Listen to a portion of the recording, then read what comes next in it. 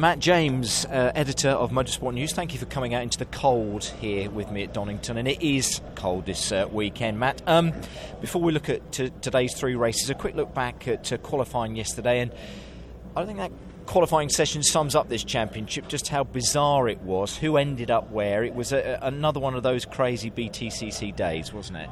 It certainly was. We got a lot of the top guys much further back than you'd expect. There's all sorts of handling problems, engine problems, but that's given another chance for the younger guys to come to the fore. Josh Cook with his maiden pole is exciting to watch, as will be those big names coming through from the back, so it'll be good.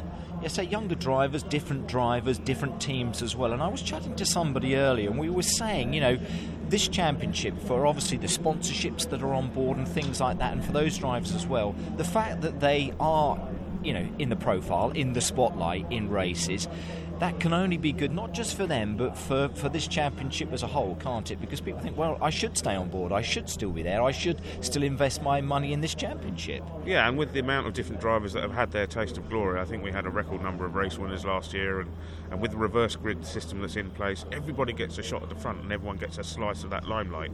So every sponsor on the grid and every driver who's got a backer, they've given them a reasonable return, there's a decent amount of coverage they can get from it, so it works, as you say, for the drivers and for the commercial partners involved as well. Yeah, rear-wheel drive cars seemed to suffer a bit yesterday, none of them in the top 10. I think Colin Turk in 11th was as good as it got. You're trying to light your cigarette there, Matt James, aren't you? It's a bit breezy and it's not really working. Yeah, the rear-wheel drive cars, the trouble yesterday, it was greasy conditions, and that really is their nightmare.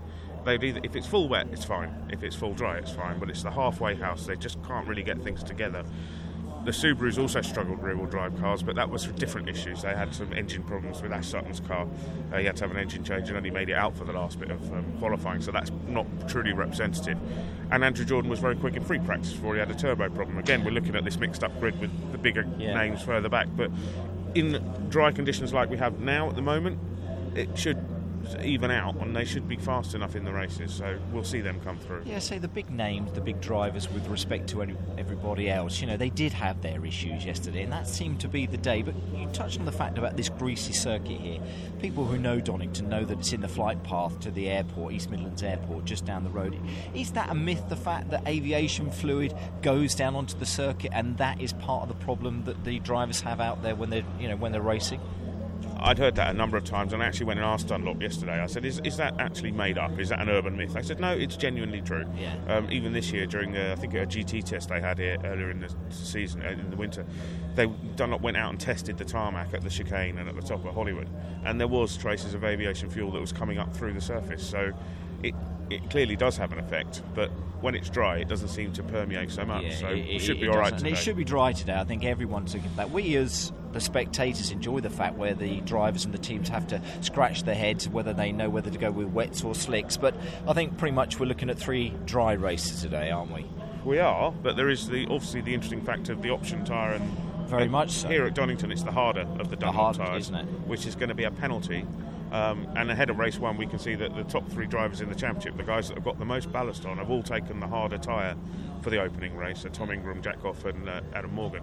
So that means they're getting all the pain out of the way in race 1. They're going to do all their struggling in race 1 and then build for race 2 and race 3 later on in the afternoon. But the other guys that have got less to lose have left the pain until race 3. So you're going to see 2 sort of different types of weekends from 2 different tranches of driver. Fantastic. Who impressed you yesterday? Who did something maybe that you weren't expecting and maybe shone more than, again, anticipated? There's a couple of names. Chris Smiley getting himself on the front row. Great result for Fantastic for Chris. Yeah, he's a smashing chap, former mini champion. It's his sort of second full year in the BTC, if you like, with the BTC Norlin Honda. We know it's a great car, but he was on pole up until about 30 seconds to go. So Josh Cook actually took it. Great performance from Chris, and I also think Jack Goff in 6th place. Doesn't sound stunning for a man that's on board. 66 kilos on that Honda. That's a really good job that he did there. So he'll be very, very pleased. And he's been good, hasn't he? I mean, you know, he had a good second half of last season. It's lovely to see that for Jack, because he had a couple of years where it didn't quite go right for him. But it's lovely to see him showing the potential that I think we all knew that he had. Well, yeah, he's a Clio Cup champion, and you know he won a very hard Clio Cup challenge. And as you say, he was on the cusp of flourishing, but it never really quite happened for him.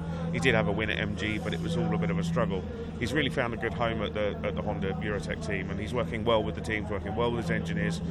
He had 3 pole positions in a row coming up to this, which shows he was king of Saturday, but at Brands Hatch, first round this year, he turned that into a Sunday performance too, with 3 solid finishes, second in the points coming here. It's going to be it's going to be interesting to watch him and Tom Ingram battling for the Independence Championship this year. They battled last year, and Tom got the trophy. But this year, I think it's going to be even closer between those two. And they genuinely are the next wave of drivers, if you like, that are coming into the BCC. So it's great to watch. Certainly. And Josh Cook, pole man, again, hats off to him. That was a great performance yesterday. He was very coy about the whole thing, and during free practice 1 and 2, where he obviously did well, and then he went and snatched pole towards the end. We mustn't forget again how good he is as a driver, and for the sport again, for BTCC, it's great to see him again shining, and fingers crossed that continues. This good form continues. Yeah, it's a great program. The whole Vauxhall program, Power Max Racing, is very, very good. Josh is someone who you almost feel as if he's already won a race, and he's already had a pole, and it was a surprise yesterday that was his first. That's how we felt, wasn't it? You just assume, because he's always been up the front, that he's had all the things that everyone else has had, and he hasn't. Very good mates with Ash Sutton, of course, because they drove together in the MG team, and he's seen Ash go on to win a title and win the championship and be the hottest young property in the BTC. But if you remember, Josh and Ash were very closely matched when they were in those MGs. There wasn't a lot between them in terms of performance. Yeah. So you've got to think that Josh is on that kind of level if he can just unlock it on a consistent basis. Exactly, as well. Motorbase will be pleased as well with Sam Tordoff third as well, and I think we've got there Tom Chilton in the top 10 as well. Motorbase, those Ford Focuses, they'd love to have a great season. Well, if we look at the season in whole, they've had their ups and downs, and it would be nice again for Motorbase to have a good season with the 3 cars and the 3 drivers. Yeah, they've got 3 very well matched drivers this year, actually. James Cole's done a really good job. He's 12th as well. Yeah. When I look back at Brands Hatch, I think Motorbase were a team that kind of went under the radar a little bit. If you look back at the races, all 3 of them did a good job. Sam was unlucky in race 1, made a tactical gamble which didn't pay off, but had it have done, he would have had 3 top 5 finishes, and he would have been right up there in the championship. So he's one that he hasn't had the fortune so far, Sam, but I think he's really going to be on it. Tom Chilton's quick everywhere, as we know, and as he'll tell you if you ask him anything about any lap, he'll tell you how fast he was. And James is every bit of detail. And James is getting much, much better. So I think they're in for some positive results, definitely. Aiden in the top 10 as well. He said he had pace. He was unlucky, wasn't it, Brands, I think, and it would be nice again. He is another one of these young drivers that has so much promise and potential, and he's very happy, it would seem, with his car at the moment. And he always flies around here, doesn't he, Aiden? Yeah. He had his first Independence Trophy win here 2 years ago, and then took his first outright win here last year. Very much something so, really gels with this place with him. He's one that does like to explore track limits quite a lot. He pushes the car as hard as it'll go, and if he can keep it within the white lines, I think, we're looking at this first race grid now. We've got Josh Cook and Chris Smiley, Sam Tordoff, Dan Camage and Aidan Moffat. You've got to say Moffat's on for a podium there from that position, and given the right tyres that he's on. He should be strong, shouldn't he? I definitely think he will. But it's such a difficult one to call, to sum things up. Again, from what we saw yesterday, from how this championship is panning out again, it's really, really difficult, isn't it?